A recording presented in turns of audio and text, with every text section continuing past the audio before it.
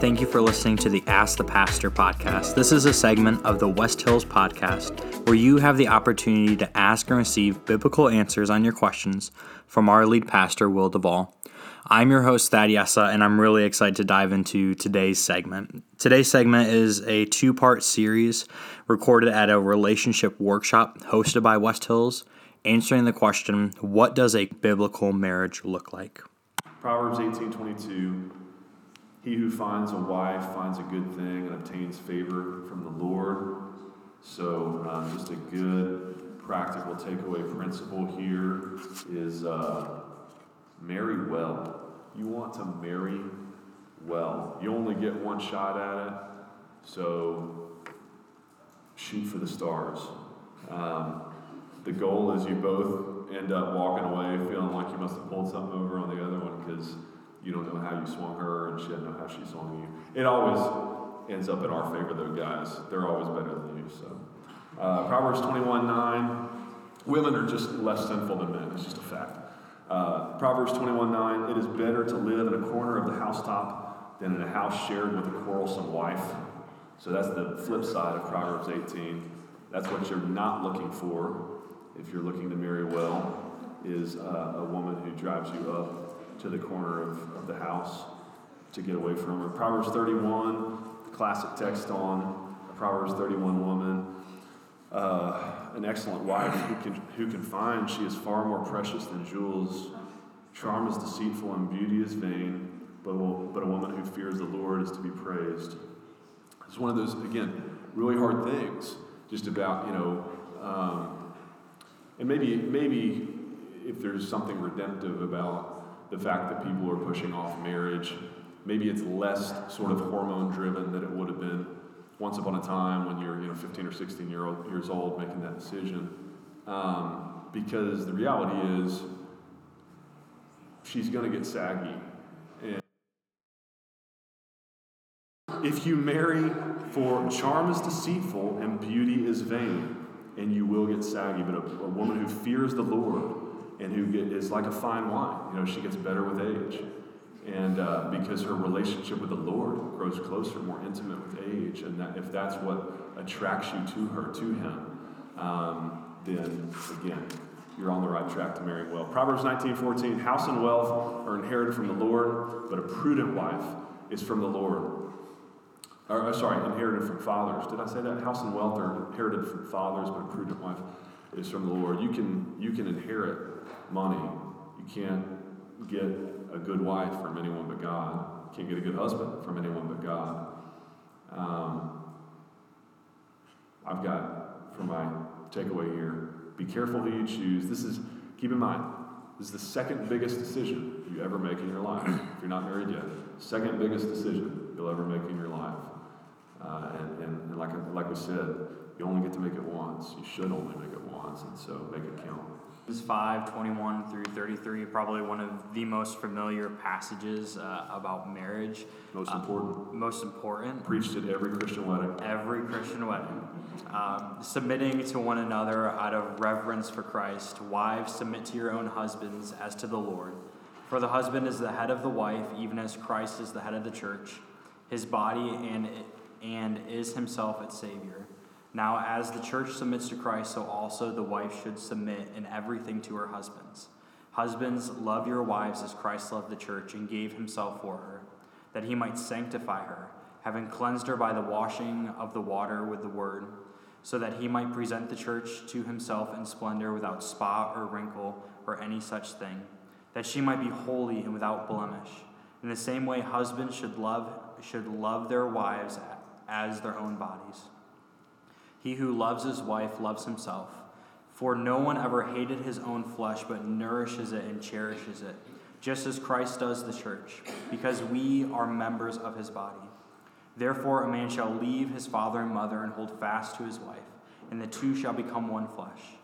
This mystery is profound, and I am saying that it refers to Christ and the church.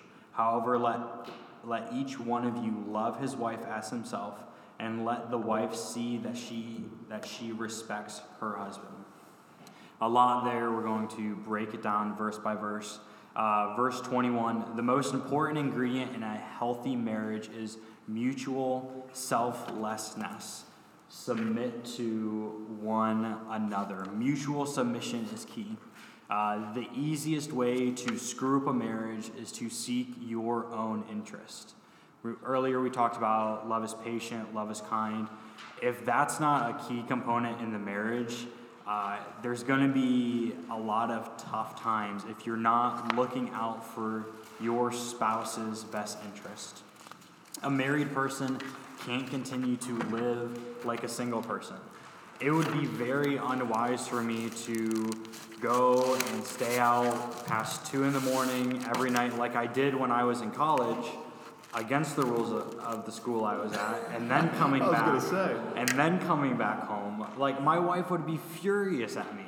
It would make no sense for me to continue to do that because that's not me looking out for her best interest. So, ladies, the takeaway principle, I think, for you here, verses 22 to 24, wives, submit to your husbands, is, ladies, you're looking for someone to whom you can joyfully submit.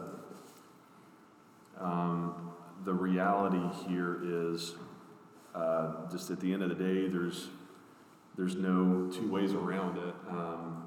There are two fundamentally opposed different worldviews at play here, and this just happens to be one of those issues where, for most of human history, people wouldn't have batted an eye at Ephesians 5:22, but in the last 50 years in this country, obviously this is one where the culture of the day has really done a 180, and at the end of the day, we just as Christians, we have to decide whether we're going to align ourselves with a biblical worldview and set of values or a cultural one. The Bible, I think, is very clear that God created men and women equally in worth and value and dignity, equally in his image, but differently. And that is a sin in our world today to say that it really is. And some of that is just because of our own sinful, fallen brokenness that we can't do separate but equal right. And Brown versus the Board of Education proved that in this country. Separate but equal doesn't work when sinners try and do it. But when God does it, it works. God can create separate but equal. God can make different but equal. And that's what he did. Equal in worth, equal in value. Not equal in role, though. And so we each have unique roles to play in a marriage relationship. Wives are called here clearly, and not just here in Colossians 3, in 1 Timothy. Wives are called to a different degree of submission. Yes, God calls us here to mutual submission, but there's an emphasis here in verses 22 through 24 as Paul uses the analogy of the church submitting to Christ. It's a pretty extreme analogy for the way that he's calling wives to submit to their husbands. I think, one of the things we have to keep in mind here, emphasize, is that, again, submission just in and of itself, the idea of submission is a dirty word in our culture, and that's because, whatever the highest sin in a culture is going to be the thing that violates or affronts the highest good. So, that makes sense in a day and age in a society like ours, where the chief virtue is expressive individualism, radical personal autonomy, freedom, personal freedom. That if that is the highest good, then submission, by definition, is anything that would put a cap on that, like you expressing yourself and just being who you want to be at any given moment. Submission can't be a bad thing because Jesus did it. Jesus says a lot of times that he submits to the Father. So submission doesn't mean weakness. You could think of the example of self-control. I mean, what is self-control other than a submission of your fleshly will to your conscience or to the Spirit of God at work in you? But to be self-controlled isn't weak. On the contrary, to be self-controlled is a sign of greater strength. So submission is a sign of strength. The practical implications, I can give you a number of real-world examples from our marriage, moving to St. Louis, adoption. I mean, Polly and I are trying to pursue adoption right now. At the end of the day, there are some decisions where if you're married or if you're on track to it, if you one day are married, will be married, you'll face decisions where sometimes a call has to be made, right? And you talk it out, and you love, and you mutually submit and respect and try and get on the same page. And you talk and talk and talk, and you get to the end of it, and a decision's still got to get made. I think this is where this comes in. Someone's got to make that final call, and lest, and again, Genesis 3, God already predicted that with Eve, as a part of the curse and prophecy, that she would strive for her husband. In other words, she would want to have his place, and yet he'll rule over you.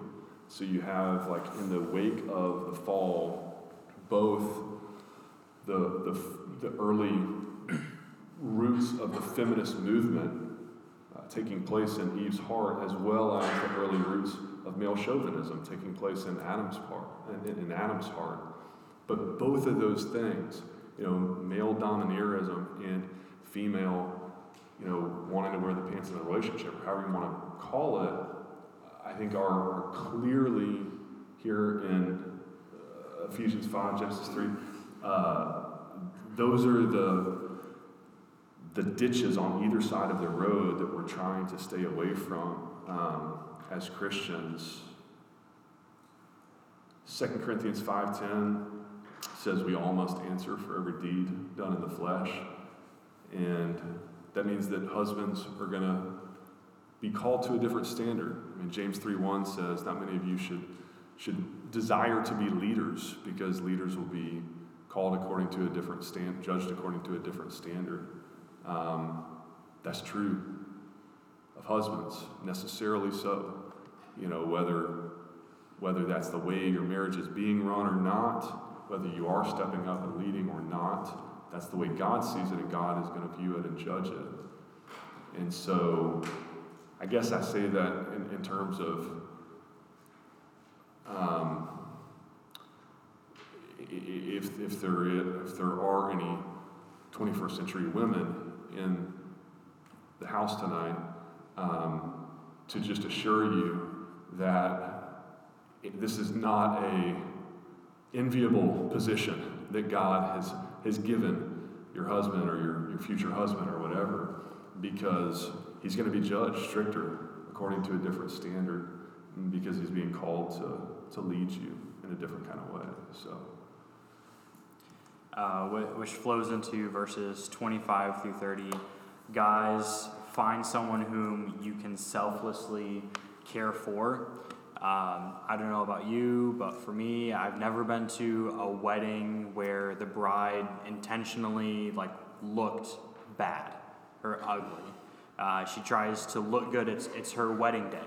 So the problem, it isn't beauty on the wedding day. The husband, the door's open or whatever, the bride comes down, and there she is in all her beauty. And I'm assuming that every husband at that moment has every good intention, this is going to be my wife. I am going to care for her. But the problem isn't radiance or beauty. The problem is that some days she could be grumpy or irritable or annoying or withdrawn. But we look to this passage and we don't focus on those flaws that she had, but more so we look and see that Christ didn't love us because we were radiant or beautiful or worth loving.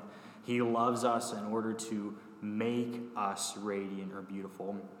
Philippians 2 is all about Christ's humility and coming to earth to die, not because he deserved it, but because we deserved it. He put our needs before his own, and that's the standard that Paul puts in here for husbands. Like, hey, your wife, her needs always come before yours.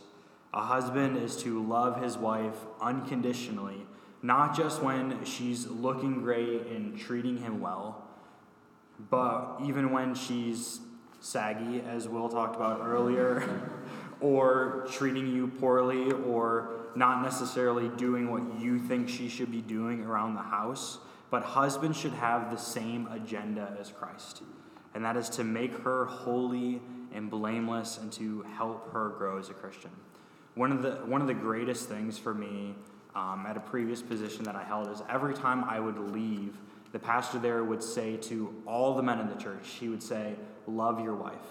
Like, that was the last instruction he was going to give every husband leaving the church building or a lunch. Love your wife.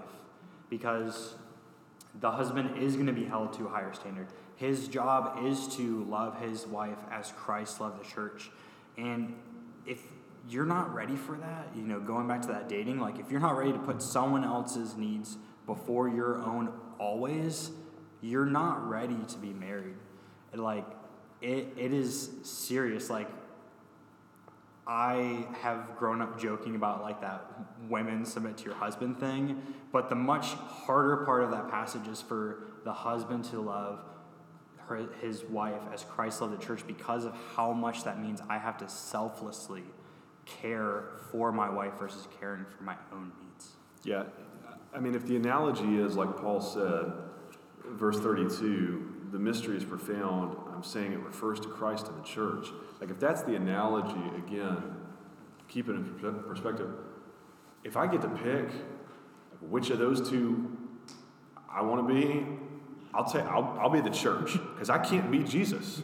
Again, I mean, and I have to believe, obviously, that God is not judging us according to that standard and saying that and yet he is. He wants us to love our wives like Christ loved the church. And that transitions to the last sort of takeaway on Ephesians 5. For both of us, find someone you will die for every day. Find someone who you're excited to die for. I will wake up every day for the rest of my life and die to myself to serve you, to put your needs first, to love you. Because that's what love means, right? Remember, it just says, greater love has no man than this. Then what? He laid down his life for his friends. Love is dying. Love is self-sacrifice. Love is being selfless. This is how we know what love is, that Jesus died for us. 1 Peter 3, 1 through 7. Likewise, wives, be subject to your own husbands, so that even if some do not obey the word, they may be won without the word by the conduct of their wives, when they see your respectful and pure conduct. Do not let your adorning be external, the braiding of hair and the putting on of gold jewelry, or the clothing you wear, but let your adorning be the hidden person of the heart, with the imperishable beauty of the gentle and quiet spirit, which in God's sight is very precious. For this is how the holy women who hoped in God used to adorn themselves, by submitting to their own husbands, as Sarah obeyed Abraham, calling him Lord. And you are her children, if you do good and do not fear anything that is frightening. Likewise, husbands, live for your wives in an understanding way, showing honor to the woman as the weaker vessel, since they are heirs with you of grace of life, so that your prayers may not be hindered. Good. So verses 1 and 2 here just again reiterates that idea that submissiveness inherently reflects the gospel. So submissiveness reflects the gospel. Peter says, wives, be subject to your own husbands. So again, not just that submission isn't a bad thing. Submission is a really, really good thing because it reflects the gospel. Again, if it was good enough for Jesus, wives, it ought to be good enough for you. Husbands, it ought to be good enough for you as well. submission, what's more submissive than Jesus saying in the Garden of Gethsemane, not my will, but yours be done, O Lord. It was his submission to the Father that led him to the cross. Like Thad said, Philippians 2, he didn't consider his godness something to be exploited, but rather voluntarily submitted. Jesus said, no one takes my life from me. I lay it down in surrender to the Father and submission to the Father. And it also repeats Paul's admonition. Peter repeats Paul's admonition about submission and adds in this concept of missional marriage. So let's keep in mind Paul's context here. These are first-generation Christians. So that's what he's talking about there in verse 1, where he says, wives, be subject to them, so that even if some of them don't obey the word, even if they're not Christians, they may be won without a word by the conduct of their wives. So actions speak louder than words. Like, you can preach the gospel to them all day long, but if your actions don't align with it, you're just going to be that nagging, quarrelsome wife that drives them up to the corner of the house. So better to just not say anything and just win them with the conduct without a word, by your conduct, by submitting to them and saying, hey, unless you're trying to lead me or to do something that goes against my conscience and the Holy Spirit and God's word, then I'm going to submit. So. Verses 3 through 6, it may sound cliche, but it's what's on the inside that counts. It talks about putting on jewelry, braiding the hair, and that's all well and good, but if on the inside the wife is deceitful and wicked and quarrelsome, that's not a good thing. He's saying beauty on the inside reflects more than beauty on the outside. It reflects a heart bent towards pleasing God, and that's much more desirable than someone who's going to get up and get all done or whatever. I'm not saying you can't look nice at all, but I'm saying, like, on the inside, what your heart reflects will more so reflect on the outside than just beauty, makeup, jewelry. Verse 7 of 1 Peter 3, husbands, live with your wives in an understanding way, showing honor to the woman as the weaker vessel. Again, one of those, we'll come back to this at West Hills with our Tough Text series here in a couple weeks, a couple Sundays. Because what is a tougher text, a more offensive text today than show honor to the woman as the weaker vessel? I mean, that's just offensive these days. But suffice it to say, without, again, a whole other sermon on this, I think weaker, so you'll just have to come back for the sermon, but I think weaker does not clearly mean spiritually, emotionally, clearly doesn't mean she's more sinful. I think it means physically. I think it just means that 99.9% of guys in a relationship can bench press more than the girl they're dating or married to. And so anyways, we'll come back and preach on that one more. But in any case, no matter what weaker means in context there, it does not mean lesser, right? Again, weaker does not mean lesser. Paul says in 2 Corinthians 12:10, I'll boast in my weaknesses because Jesus' power, his strength is made perfect and made manifest in my weakness. The weaker I am, the more God's got to make up for, and he's proven to be sufficient. So weaker, we're trying to see this passage in context and see how redemptive Peter's trying to be. So. Well, that's it for today's episode of Ask the Pastor. Part 2 of this segment will come out on Friday. And remember that you can ask your questions each week at the info bar at West Hills, or by submitting them online through our website, westhillsstl.org. Don't forget to subscribe to our podcast on your favorite platform. Have a great day.